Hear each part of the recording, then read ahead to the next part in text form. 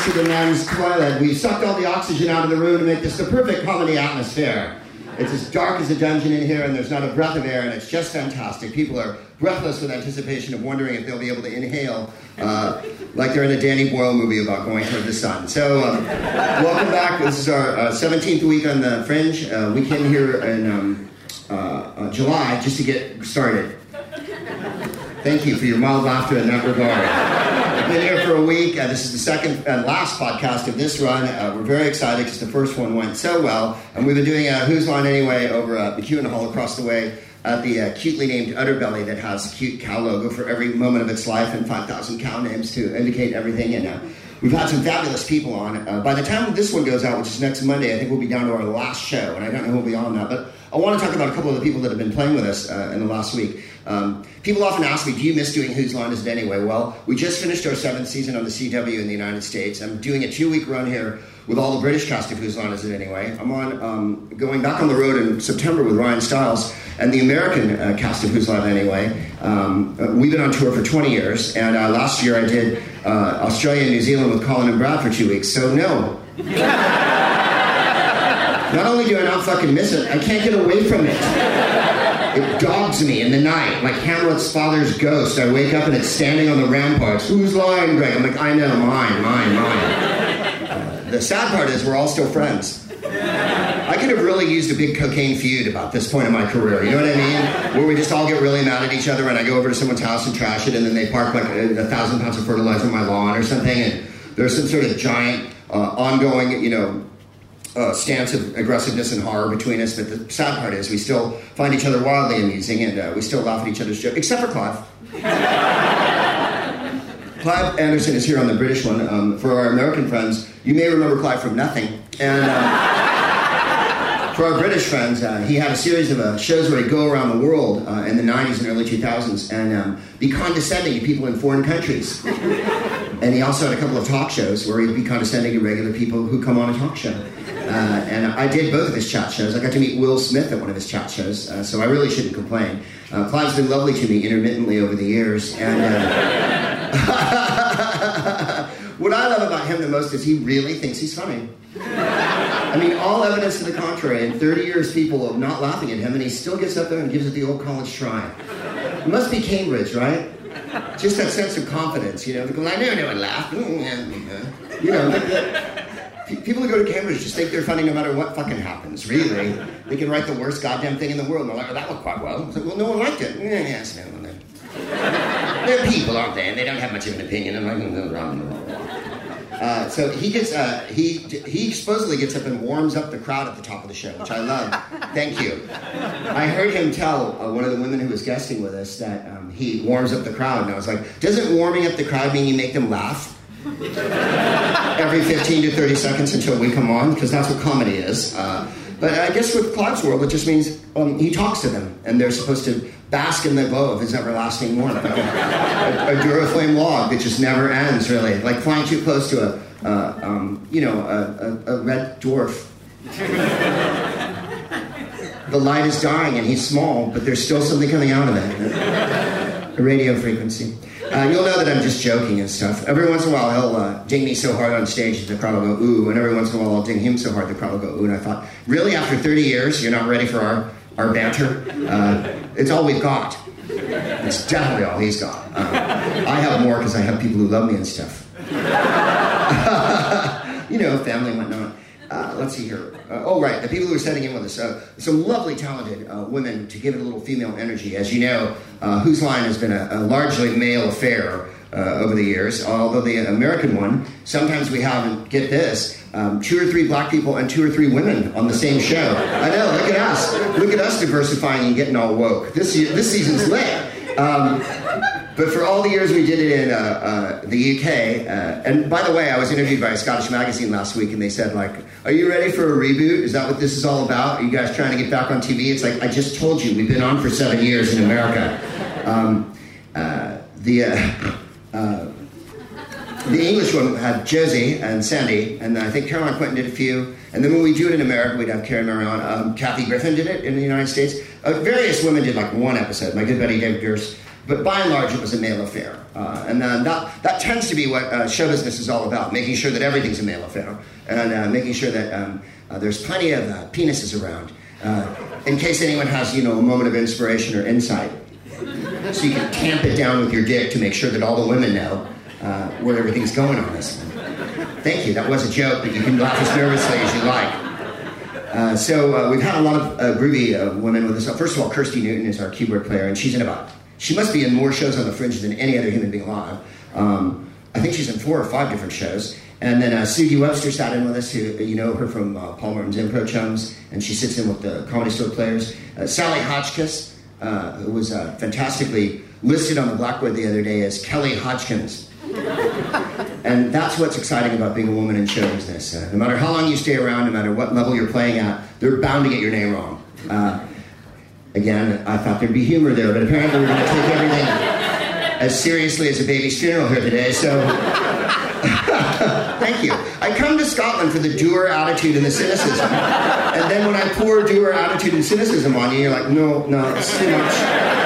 Why can't you be more sentimental, Greg? Well, because you're not. You're not sentimental. I've seen you step over a dead person's body with a tin of executive lager to get to your chips. And then you get mad at me. Years ago, I got a review here on the Fringe that said, Greg's biting cynicism just cuts too deep. And I'm like, in Scotland?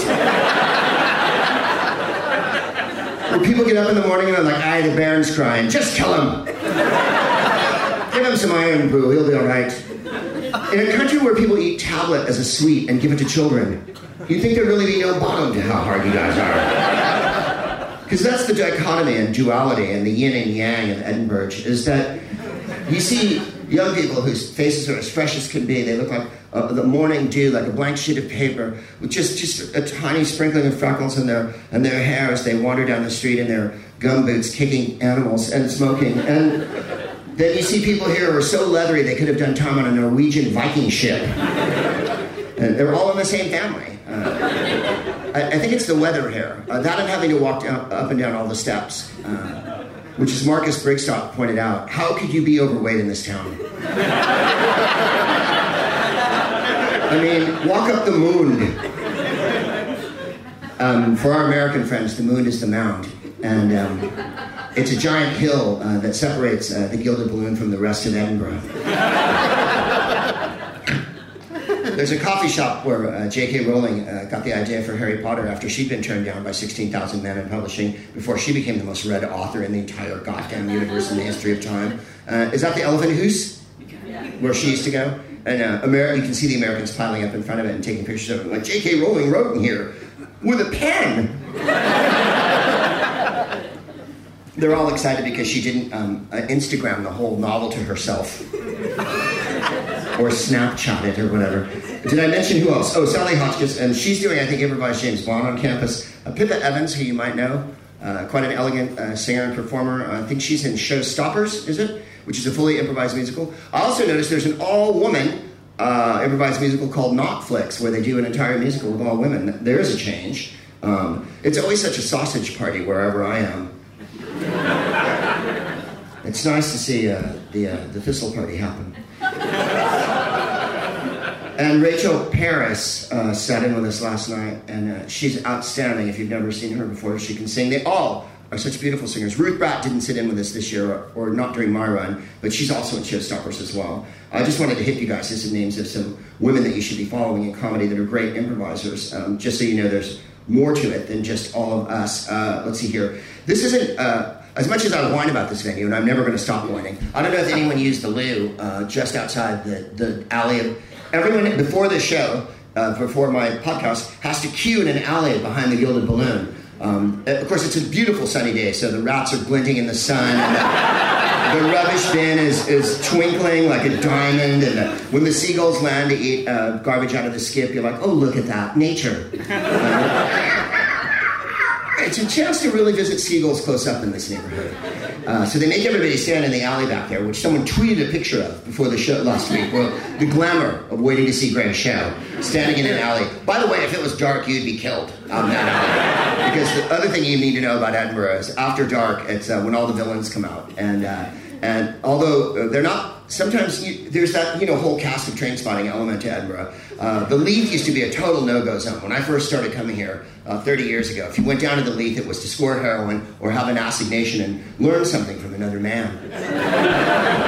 And now it's full of cheechy places and radio studios and French restaurants and places near the shore and whatnot. And I think it's priced itself right out of the business. The most frightened I've ever been here wasn't by being, pretending I was a Hib supporter when a Hearts, party was in at the Chippy, shit-faced at the middle of the night. Those are the football teams for our American friends. I have to explain everything for Americans, because if Americans hear something they don't understand, they're like, I don't want to listen to this no more. There's 2 football clubs here in Edinburgh,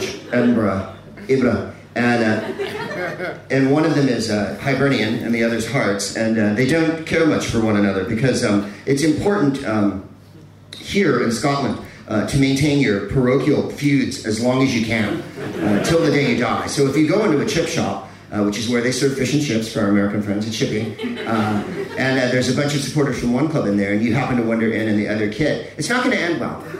There's going to be Iron Bros are going to throw Iron Brews. That's what's going to happen.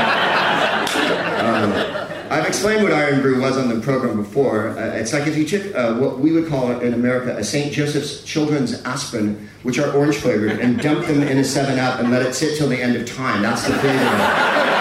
It's the flavor of medicine that you don't like.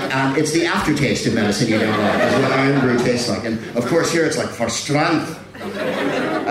And tablet is just sugar.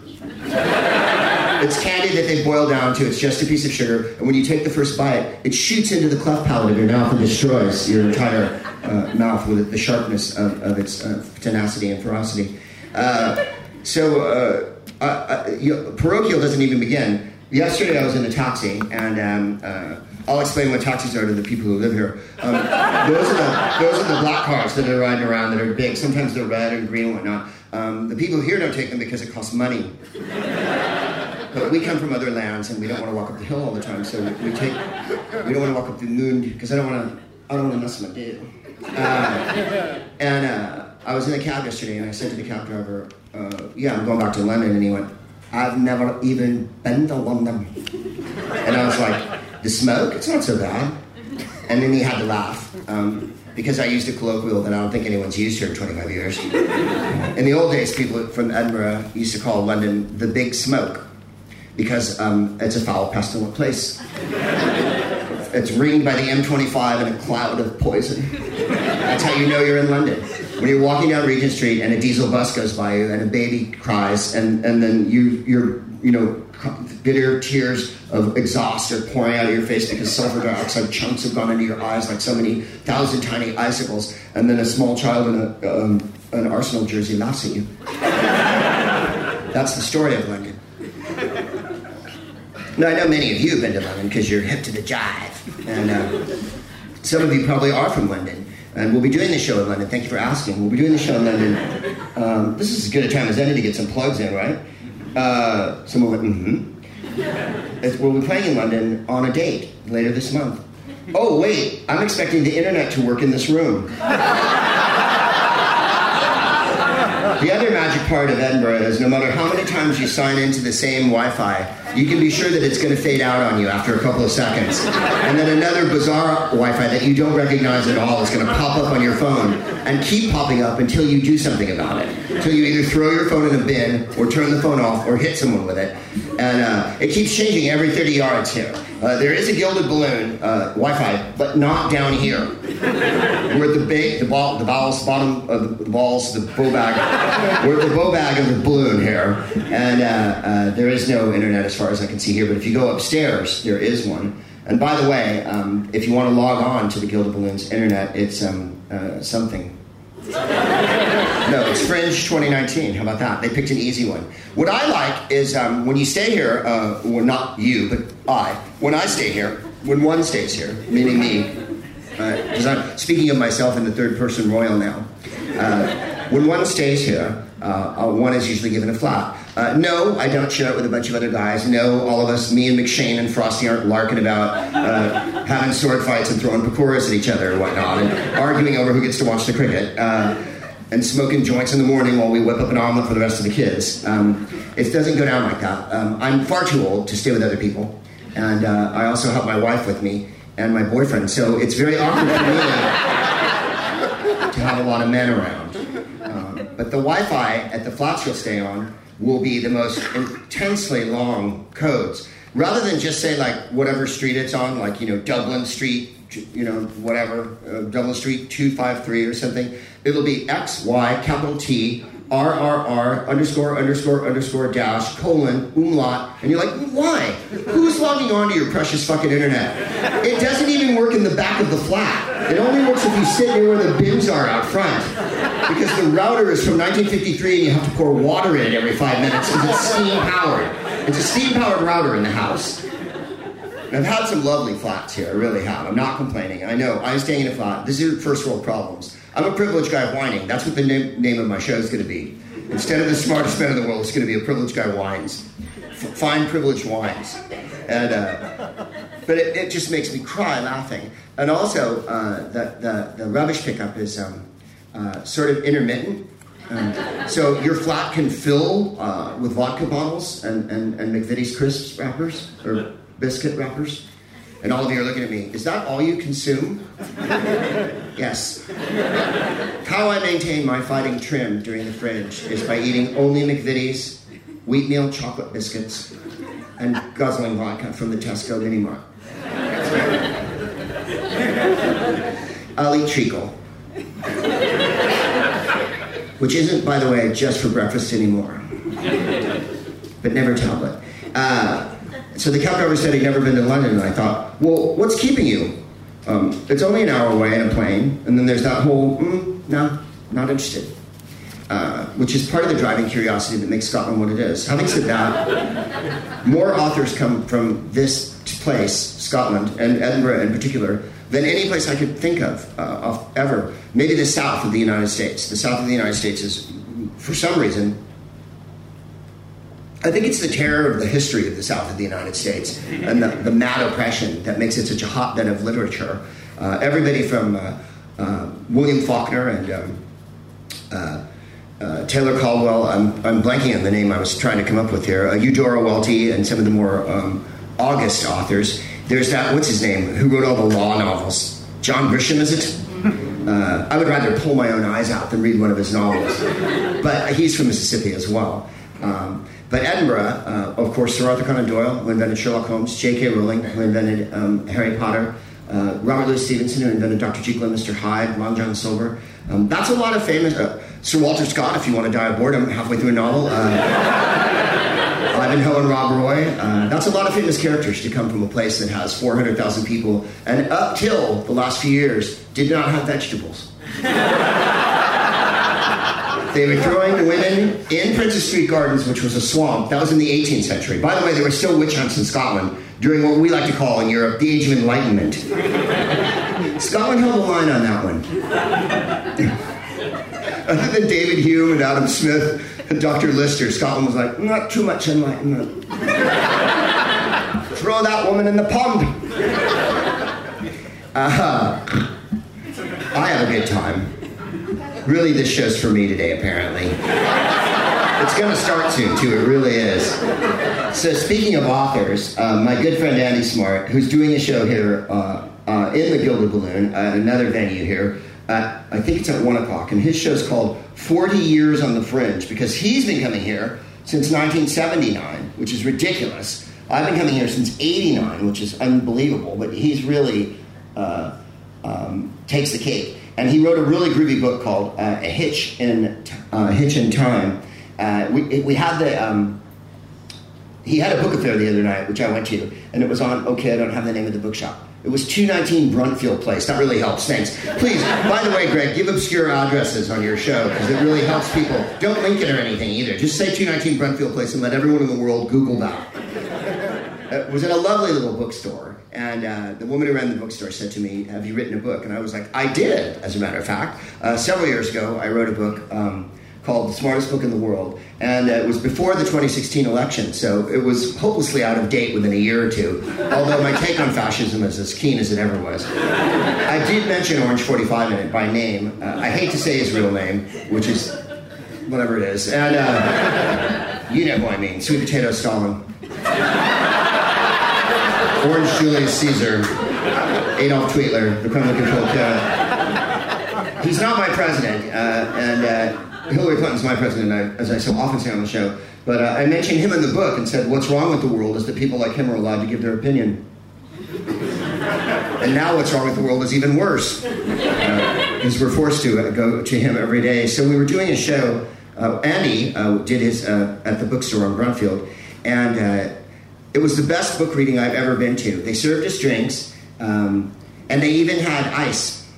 I know. I was pretty excited, and there was still water, which was nice, and there was 3 comedians there, and Andy, and who wrote the book, who's also a comedian. It was me, Phil Jupitus, Stephen Frost, Andy, and Ian Rankin. That was the whole crowd, and it was awesome. Ian Rankin you may know because he is the author of Inspector Rebus and millions of other detective novels, and I happened to meet him a couple of years ago at a BBC thing I was doing on a radio event, which Diana Rigg was supposed to be on. And I couldn't have been more excited. I was like, Diana Rigg, because ever since I was 6 years old, in my nascent childhood, when you aren't sure why you love someone, just that they're beautiful and you want to be with them, Diana Rigg was on television when I was a kid on a show called The Avengers. This is before the Marvel Comics Avengers, which have removed all fun from life. Every Avengers movie is a new event. They all dress up in costumes, and then at the end of the movie, they beat each other up. So I can see why people love superhero movies, because it's just never knowing how it's going to end. I wonder if they're going to have a really long fight where they use their superpowers, but then never use their superpowers and just punch each other. Is my complaint. So the Avengers in those days was Emma Peel and John Steed, who was played by Patrick Macnee, and by the way, Diana Rigg, still alive, still gorgeous, still appearing on Game of Thrones. And I ran a picture of her the other day because someone wrote, without giving your age on Twitter, how old are you? And I wrote, Emma Peel was in the Avengers, is how old I am. And 1 million people were online like, oh, fuck yeah. Because at the beginning of the show, she would be in a jiu-jitsu catsuit, and then she'd like throw some jiu-jitsu moves, and then she'd pop up from behind a chair with a gun and brush her hair back with the gun, because that's how bitchin' she was. And Steed wore like a typical British outfit, like a little high-waisted coat and whatnot, and like a Homburg, and he carried a brolly. That was to indicate that it was English. It was so long ago, the first season was in black and white, and then I remember the second season because it was The Avengers in color. Why are you telling us all this? Because I went to this BBC radio event, and Ian Rankin was there.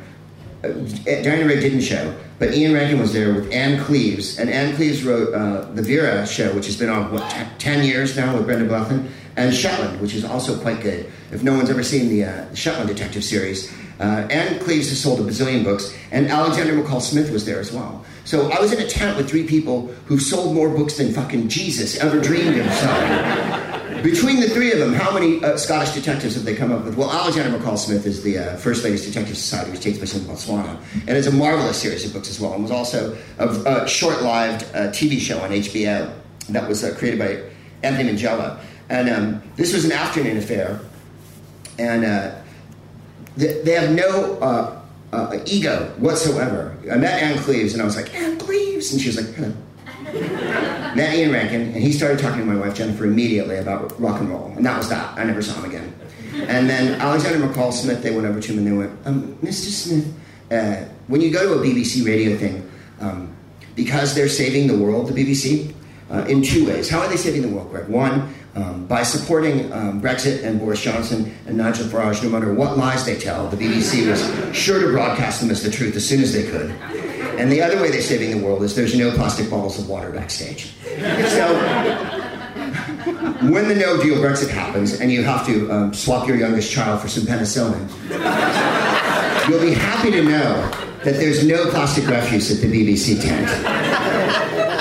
When you're bartering for fucking carrots on the street, like Russia in the 80s. When you have to stand in line for 2 hours for a cup of fucking tea. When you have to wait in a queue to fight with a Hib supporter. These are all things that are going to happen when Brexit goes down. You'll be happy to know that the BBC serves water in plastic cup. Water. Because I was with my friend Richard the other day, and we were at a BBC interview, and he said, "May I have a glass of water?" And when I lived in London in the 90s, I would say, "Can I have a glass of water, please?" And English people go. First, they would ascend to the dizzying, snow-capped peaks of Condescension Mountain. Then they would gaze down upon me through their nose like this. "I'm sorry, what was it you wanted?" And I would say, "A glass of water," meaning GLAASSWOTTER, water. Which is how we say it where I'm from, in California, So they'd stare at me more, and then I would have to stop and go, "I'm sorry, I mean a glass of water." And then they go, "Oh, water." And I'm not fucking kidding. People in London would pretend not to know the word water because I didn't say water. I found it quite amusing. That and the rules. There's a rule for everything. If you come to the United Kingdom, what's left of it, it's still lovely. You'll find that if you go to a park sometimes, in a private neighborhood, the park will be locked so that you can't get into it. You can see the flowers and the lawn and everything in there, and the trees rustling in the delightful British summer breeze and whatnot, and you can hear Art of Noise playing. Thank you for the 2 people who got that one. And there's a big gate, and it's green, and it's metal, and a skeleton key fits in it. By the way, all the flats I've ever had in Edinburgh have never changed locks. They all still require a skeleton key, because Long John Silver is waiting around the corner here somewhere. "Oh, Jim, you'll be one to open the lock, will you?" "I'm disinclined to let you open the lock that way. You're going to need a key." And a skeleton key opens the... So who has them? Who has the skeleton keys, Greg? I don't know. The people who live nearby? The rich people who don't want anyone to have any fun in the park or let a dog go in there or have a child have joy? Because if a child has joy, a British person's heart dies. If you're thinking about bringing your children to the United Kingdom for a visit, first of all, understand that there's a million ways to die in Scotland. You can fall down a step here. You can be walking through a close in the old town and just fall into a puddle and die in the puddle. Because it'll go all the way. You're like, "I didn't know the puddle was 8 feet deep." Yeah, it is. It just looked like a wet patch, but it's really that big of a hole. You can topple down the stairs that are covered with moss that's never been cleaned. You can hit your head on a railing. You can be killed by a bus. Or if you want to be killed in the new modern taxpayer-driven way, you can be killed by a tram. You can walk down Queen Street, the tram will hit you, you won't even hear it coming. Because it's new. And then, of course, there's the food. You could eat a chip, and you don't know how long that chip's been in there, or how many things of styrofoam have fell into that deep fryer. But what you need to know, really, is that not Scottish people so much, but English people, they're not the most romantic people that ever lived. I don't think I'm breaking the bag open on this one. I don't think the pinata's burst. But just let me assert, from my point of view. Now, mind you, I have many English friends, and I've touched them. And I've held them. I've kissed 1 or 2 of them. And they're lovely. But English people aren't like your best friend right away. In Hollywood, where I come from, the super phony place, everyone's your best friend right away. If you went to Hollywood and went, "Oh, hello, how are you today?" They go, "Oh, you're from Australia. I love it! You're my best friend!" And you'd be like, "I hardly know you." And then they're like, "Come on, we'll go good." And then if you ordered beer at lunch, they'd be like, "Ooh, they're out of control." And then they'd go shoot heroin in their car. Because Hollywood is all about balance. It's Pilates in the morning, binge drinking at night, and then getting it together so you can do coke. So, but just don't tell anyone. English people don't call each other their lover or even their wife. They call the person they're with their partner. Because you want to feel like you're in a Dickens novel and you're in business with someone. You want that warmth to come through. Now, I've been to France, and there's a place where the ladies wear no pants. I've been to Morocco, and in Morocco, if you bring your children with you, the Moroccans just tend to look after them. So if the kids are running around the restaurant or running around the plane or running around anywhere, the Moroccans will just gather them up and play with them and talk to them and give them candy and shit and look after them. If you're in France and you have a child with you, people are, they coo and they bill, and they're like, oh, isn't the baby special? If you're in England and a child like coughs and shit, everyone's like, that's it, you've ruined dinner. I knew I should have beaten you and put you in a box. I'll say it again, kittens. Hiring is difficult stuff. It's hard to find qualified candidates, and sifting through resumes is time-consuming. But there's one place you can go where hiring's simple, fast, and smart. A place where growing businesses connect to qualified candidates. That place is ZipRecruiter.com/smart. ZipRecruiter sends your job to over 100 of the web's leading job boards. But they don't stop there. With their powerful matching technology, ZipRecruiter scans thousands of resumes to find people with the right experience and invites them to apply to your job. As applications come in, ZipRecruiter analyzes each one and spotlights the top candidates so you never miss a great match. ZipRecruiter is so effective that 4 out of 5 employers who post on ZipRecruiter get a quality candidate through the site within the first day. And right now, my listeners can try ZipRecruiter for free at this exclusive web address, ZipRecruiter.com/smart. That's ZipRecruiter.com/smart. ZipRecruiter.com/smart. ZipRecruiter, the smartest way to hire. And there's no such thing as dating as far as, I mean, not that I've ever dated here. I've been far too monogamous for far too long to have dated ever in England. But from what I gathered from my friends and the scene from some time ago, is that people don't go on dates. Everyone goes out together down the pub, gets wildly arse-howled, and then shags each other, and then they never look at each other or talk about it again till the end of time. And that's called having a relationship. You don't really hear English people say, I love you. You did. And, you know, there's the poem, you know, Elizabeth Barrett Browning. And then it stopped. But no, like if you're in Paris and you're by the Seine, you'll see, and a bateau mouche goes by, right? One of those little boats that plies the Seine with its lights on and shit. You'll see revealed as the light goes by at night on the Seine, thousands of couples making out and groping each other. Men, women, everybody, all. It's so romantic. And then if you go to the Thames at night, which you shouldn't do, but if you go to the Thames at night, say you're down the South Bank or something, and you're on one of those delightful little boats or one of the little boats that's near, and a light reveals people standing next to the Thames, you won't see anyone kissing. You will, however, see men waiting for other men to fix what's wrong in their life. So the romance is a little different here. Do you have a point for this? Yeah. I'm getting there. I never talk about the royal family because I'm not a huge fan. I mean, I love the TV show they do every 10 years when it's The Wedding, where they spend all of the taxpayers' money so that the children here can starve, so that they can have a gigantic wedding that goes on and is an international TV show. I like the last one because it had an American black person in it, which pepped it up a lot, but made it more like a reality show. We've invited a black person to be in the royal family. Let's see how this works out. And then, of course, a year later, it's like, she's eating avocados. Avocados destroy the world. She's creating famine with a snack that she likes. Did we mention Prince Andrew likes to bugger young girls? Oh, no, we didn't mention that. Because we're busy focusing on the black person. You let a black person in here. Having a black minister get up at the wedding was superb. Having her black mother sit there with a big flowered hat was fantastic. Having a black woman walk down the aisle. Having the Duke of Edinburgh have to sit through all that. Knowing that he was choking back his entire liver the whole time. Not just bile, the whole liver came up. And he had to... You notice you haven't seen Philip in a while. It's not because he's so old. He crashed a car this year, didn't he? Or was it late last year? He was still driving. He's 100 years old. I'm not exaggerating when I say he's 100. He's literally close to 100.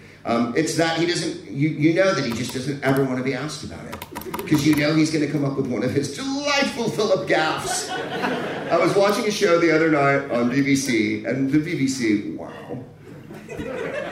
They really just can't call themselves the "we want to stick our head inside the orifice of every Tory and every royal so far that we can give them an exam from where we stand" network.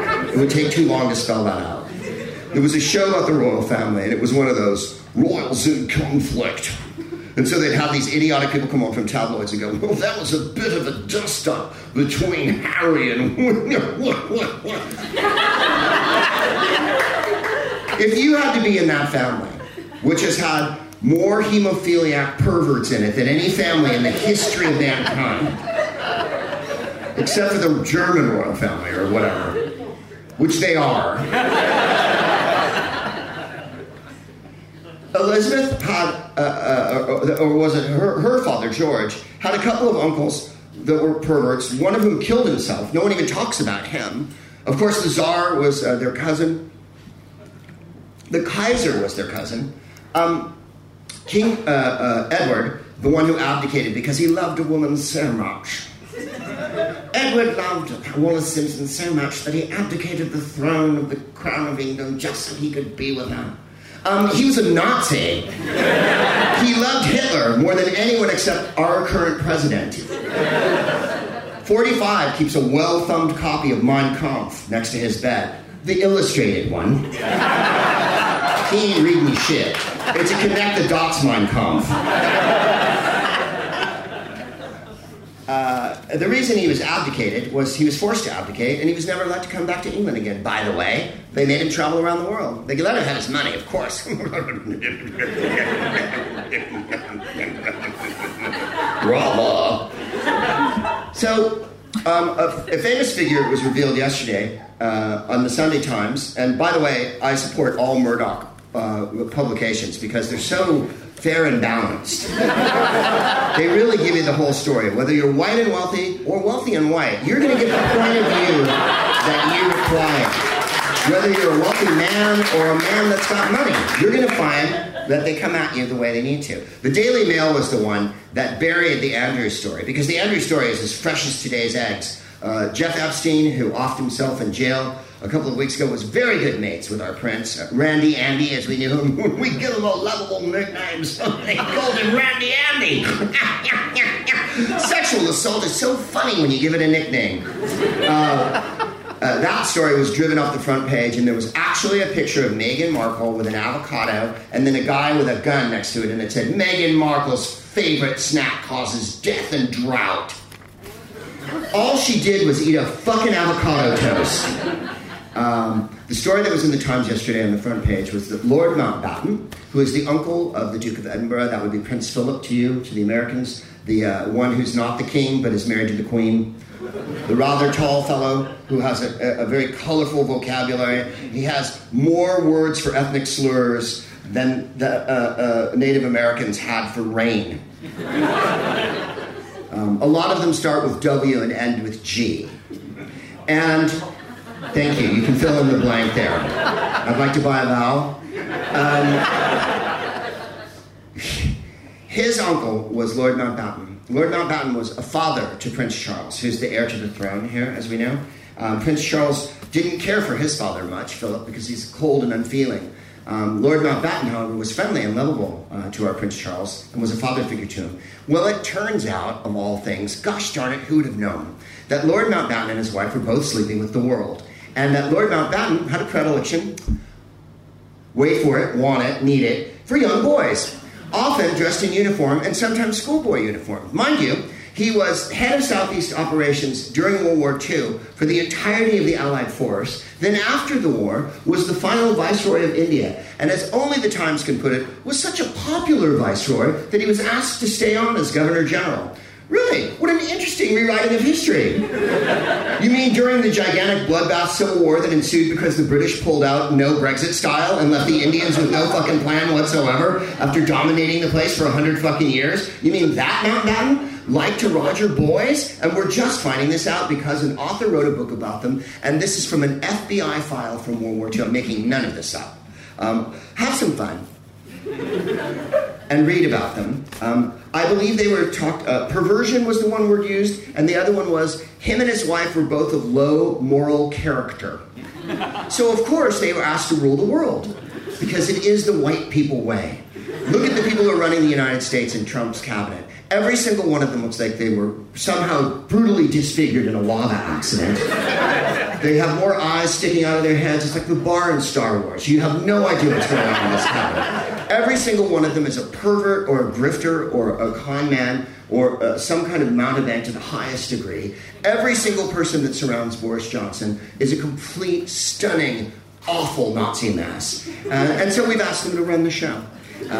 It'll wind out. There is hope for the future. This is the last gasp of the Stegosaurus as it makes way for the warm-blooded, transsexual, colorful people that are following afterward. When the mammals succeeded the dinosaurs, it led to us. When these dinosaurs die, it'll lead to a multicultural groove chicken world where everybody holds hands and no one cares what your sexuality is as long as your piercing doesn't get septic when I'm going down on you.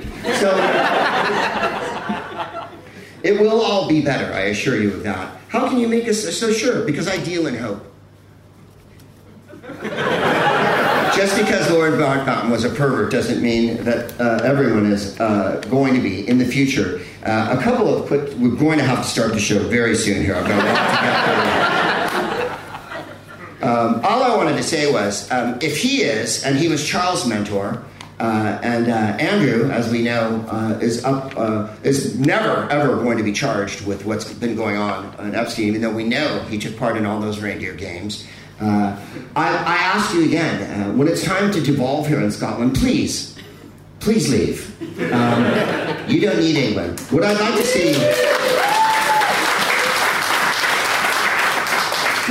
see is passport control at Darlington, where every English person taking the train up has to be pulled out like it's World War II. Can I see your papers, please? And then if they're like, oh, bloody hell, I didn't bring my passport with me. Sorry.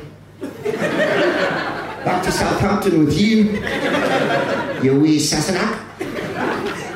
This is a newspaper here. There's a lot of great newspapers here in Scotland. There's the Daily Record and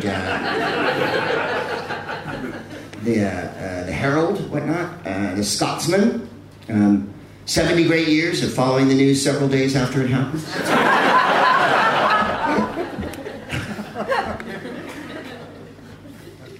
Then there's my favorite. Oh, is there still the evening one that the cabbies read? I expect there is, because all y'all are literate. Then there's my favorite one, which is put out in the neighborhood of Broughton, called The Sparkly. A spurtle, as we've discussed on the show, is a spoon with which you stir porridge. For our American friends, yeah, like in a fairy tale, we eat porridge here. Like in a nursery rhyme, we're still eating porridge. Sometimes it's in a pot 9 days old. And the spurtle is the paper of record for me here, because there's an advertising page on the back, which is awesome. And it says, like, for instance, Broughton Property Management, let us let for you. Well, to our American friends, that means let us rent for you. In other words, they'll get you a rental property. But we don't rent here, we let. And so every time you walk by a property that has something for let, it says to let on it, which always, to me, from far away with my shit eyesight, looks like toilet. Need legal help? Clear, direct, expert advice. Oh, this writing's small. Yeah, I'm going to do it. I'm going to use the goddamn magnifying glass app on my phone. Did you know you had a magnifying glass app on your phone? It's in the settings. How old are you, Greg? It's not that. It's that I can't see. It's not that I'm not old. I'm plucky. It's bright red. Oh, there's a red light on it. Jesus, I was like, why is the magnifying glass making everything red? Greg, are you hallucinating? If you need advice from a local Scottish solicitor, personal injury claims, 100% no win, no fee. Employment law and tribunal. Do we often find ourselves up against a tribune here? Was Pontius Pilate a tribune? No, he was procurator. You got to be careful of those tribunes. Employment law and tribunal advice, civil litigation and dispute resolution, property landlord and tenant issues, debt recovery matters. Call us for a free initial consultation. But that's not what makes the Squirtle so extra special. What makes the Squirtle... Ben McPherson, MSP, member of Scottish Parliament for Edinburgh Northern and Leith constituency. he has an ad in the back. I don't know if you're supposed to meet him or vote for him or just hook up for coffee. This is why I read the Spurtle. The headlines. Broughton's Independent Stirrer. Good time to buy a hot air balloon is the first headline. Is there ever really a bad time to buy a hot air balloon? Like, say, for instance, you and your dog got lost, and you found yourselves with being befriended by a lion, a scarecrow, and a tin man. The only way to get out of where you are is going to be a hot air balloon. So you may want to have that on hand.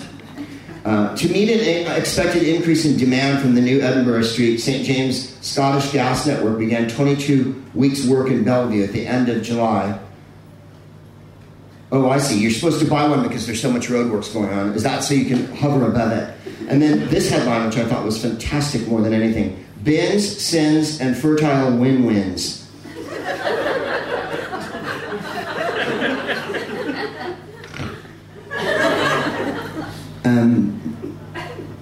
Broughton is a beautiful neighborhood, and there's a lovely church on the corner, and of Broughton Street in York Place. And I remember Jennifer telling me she was going over to the Real Foods there a couple years ago, and there was a dead seagull on the lawn of the church. And a couple of days later, she went back to the Real Foods, and the dead seagull was still there. Because nothing says honoring a dead seagull more than letting it lay in a churchyard for a few days so everyone can get a look at it and pay their respects. You don't want to put it away right away. You want it to lay there to just let people know that Scotland's still fucking going to prevail. Could you go back to the comedy, Greg? Really, really soon. I'm with you. Thank you for sitting through the Spurtle portion of the show. Peter Fonda is swirling in the heavens. He's riding around. Peter Fonda was a movie actor.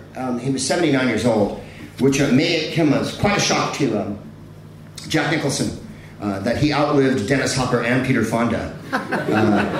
They took a lot of drugs in the 60s, then they took a lot of drugs in the 70s, then they took a lot of drugs in the 80s, then they took a lot of drugs in the 90s, and then they carried on taking drugs for the last 20 years. And Peter Fonda made it to 79. His father was Henry Fonda, the movie star, and Peter Fonda was quite a good movie star as well. Dead handsome, really tall, gorgeous. He famously wrote Easy Rider. And supposedly Dennis Hopper directed it. But noticing Dennis Hopper's behavior over the years, it would be difficult. He directed a few movies, this is the truth, but which proves the point that white male privilege is the most potent drug in the history of mankind. I wouldn't let Dennis Hopper walk my dog. Because he'd come back with an empty leash and be like, hey man, I don't know what fucking happened! And he'd be like, all right, great. There was an alligator or something, I walked into a thing and man, it's like a thing, it's a factor. You can't fucking be dogs are dogs. They're gonna be like a dog, it's gonna be like a dog, and it exploded on itself. It was a St. Bernard. What did you do with it? I don't know, man. The cosmic void opened up and the reticulum showed itself and he was sucked into a fucking pink and perfect world where there was a swirling thing and that's how everything ends, man. Like T.S. Eliot said. So he passed away. By the way, Dennis Hopper, resolutely right-wing. Not a lot of people know that. I know he played the hippie stick. Good old gun-toting right-winger. Peter Fonda, resolutely left-wing, and a lovely person by all accounts. Peter Fonda was not close with his father. His mother killed himself. Peter Fonda's mother killed himself. And he learned it from a teacher, because his father didn't tell him. So Jennifer and I went to see Peter Fonda speak a couple of years ago at the Turner Classic Movie Festival in Hollywood. And he was great. He came, and a guy who'd written a biography of Henry Fonda interviewed him and just talked all about his dad and whatnot. And Peter Fonda did everything in one interview that one human being could do. He was awesome. He heard a camera go off in the back of the room and he went, movie star style, and he's still really gorgeous and he's good at the teeth. He's all teeth, right? He ate a salad. I didn't know you could do that during an interview. I thought you were supposed to pay attention and just talk and shit. No, he fucking ate a salad during the interview because it's Hollywood. And it wasn't quinoa, but it was probably kale. And then he cried. He ate a salad and cried during an interview. I don't think there's been a better interview that I've ever been to in my life. He became hysterical at one point. Said his dad set him down to finally have a chat with him when he was like 20. Like, Peter, you're my son, right? And he's like, yeah, Dad, I am. He's like, maybe it's time we have a talk. And he gave him a shot of tequila. Actually, it would have been Henry Fonda, so he'd have gone, Peter, I can't do Henry Fonda. What if his dad was John Wayne? It would have been like this. My Henry Fonda's too shit.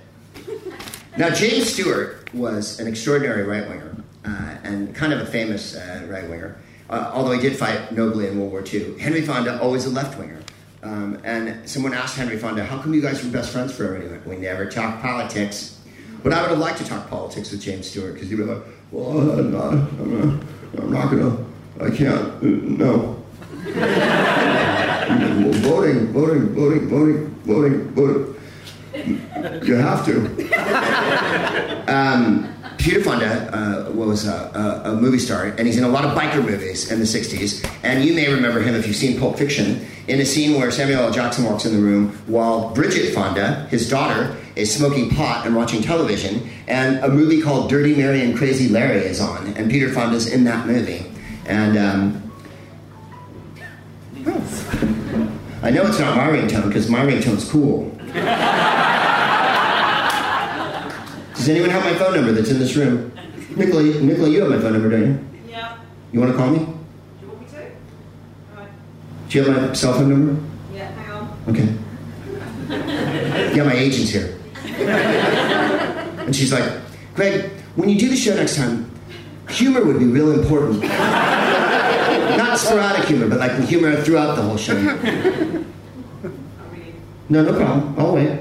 Oh, they sat through the Squirtle. They'll sit through this. There's nowhere else they're going at this point, as far as I can see. I just want to prove to you that my ringtone's cooler than that really... Oh, no, go off. Go off. Piece of shit. Why won't it ring? Here, try again. Yeah, that's right. We're doing a ringtone experiment. Shows them roughing it up. Phone's on silent. I know. I moved it off silent and I turned the ringer on. Really? Nick, are you there? Yeah. Hiya. Well, that didn't fucking work. Shouldn't you have improvised something there? Yeah, I should have. My ringtone is Hollywood Swinging by Kool and the Gang. It's not as cool to tell you. But when my phone rings, it goes dun dun dun dun dun dun dun dun dun bum bum bum. I remember. I wanted to read you a couple of quotes from Peter Fonda before we go into this good night. I was born famous, so right off the bat, fame meant nothing to me. And then this is what he's learned from an Esquire article. Never refill a plastic water bottle. That one made me laugh. I have no idea why Peter Fonda doesn't want to refill a plastic water bottle, but I think it's sound advice. I'm always changing the words. A screenwriter writes for somebody to read, but we're paid to take it off the page to make it spoken. People stammer, they stutter, they take pauses, they drop stuff. They can't get their phone to ring during a comedy show. Let's see here. I like to go online and look at the Hubble Space Telescope. Out there you see total chaos and perfect symmetry. That's God. Peter Fonda goes online and looks through the Hubble Space Telescope. I don't know what you're doing with your spare time, but you could be a little more philosophical. Where's the line I was looking for here? Muslims want the whole... Oh, not that one. Here it is. Once I forgave my father, everything else became possible. I started telling him, before you leave this planet, because he was on his way out, I need to hear you say, I love you very much, son. When he died, I was in the room with Jane, her husband, Tom Hayden, Dad's fifth wife, Shirley, fifth wife. Henry Fonda was a people person. We were in the room and everybody was really morbid, but not me. At first I was looking at him, he was kind of in another state, and then he came to consciousness. He looked around, blinking one eye and then the other, like a drunk trying to find the right part of the path to walk down. Big, beautiful blue eyes, you know. Then he looked at his firstborn Jane, and then he looked at Hayden. When he looked at me, both eyes opened. He focused on me and he said, I want you to know, son, I love you very much. And that's how we left it. You've been the smartest crowd in the world. I've been the smartest man in the world. Thank you very much for coming out tonight. And we're grateful for the sacrifice of the government. Be a cool part of that. If you have the Mounds, make sure you're very nice. I wish you nothing but love. Thank you very much. Good night. Spin that last couple of decks.